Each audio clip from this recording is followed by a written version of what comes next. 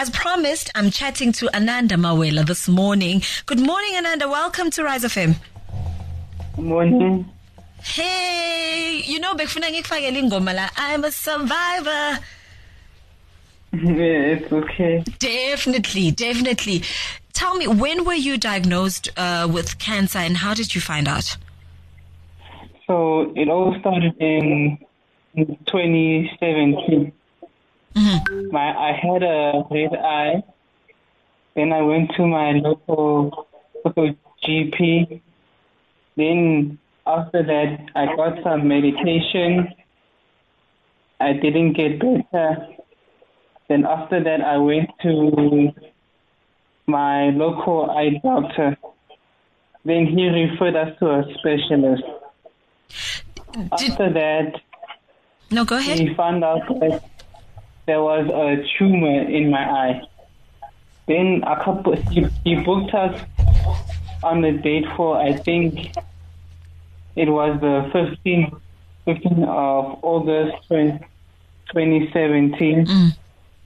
Then after that, he made the appointment earlier, which was on the 8th of August 2017. Andan, uyangiyeka ngithi Ananda kanunani.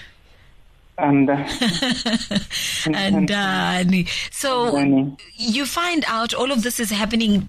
At any point did you realize the magnitude? Sometimes you hear about life-threatening illnesses from a distance, but when it hits home, did any, what were the emotions that you were going through when you were diagnosed and you're told, Gutsi, une cancer? Now I was just very shocked.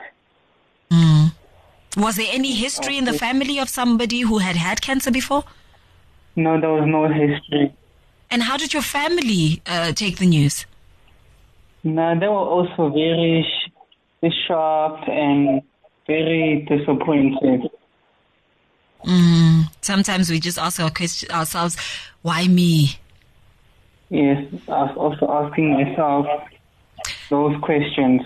And as you were going through treatment, did you ever at any point lose hope, thinking, I'm going through this because it has its own side effects as well? Did you ever feel like, no, it's fine, whatever will be, will be? At first it was difficult to accept it, but later on I started to gain hope that I can get through this. Mm-hmm. And what was... It was mostly the younger kids who inspired me. With even worse disease than mine. Some of them went through it worse. Some of them did it for 3 years. So they inspired me mostly to go through it. And what was the financial impact? Because I have a friend whose mom is a 2-time cancer survivor, and they're a well-off family, but it was so exhaustive in terms of finances. The medical aids were completely exhausted, and they had to dig deep in pockets. How did you as a family go through it? What was the financial impact for you? It wasn't easy at first, but with the help from my pediatric oncology doctor, luckily our medical aid had an oncology benefit, so it was up and down each time with the financial impact. But the doctor spoke to the medical aid to put us the oncology benefit, then everything went easy for us each time I went in. And now that you are clear and looking back, sometimes life takes us through hardships for us to learn about ourselves. What is the one thing that you'd say, it was an unfortunate experience, but I came out of it with this life lesson?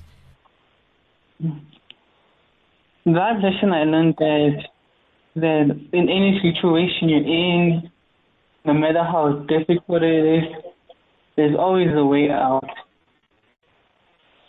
That's what I learned from my experience. Beautiful. And that is the message we hope others will carry. Thank you so much for your time this morning. Ndani Mawela, cancer survivor. May you continue conquering every other mountain you face in life.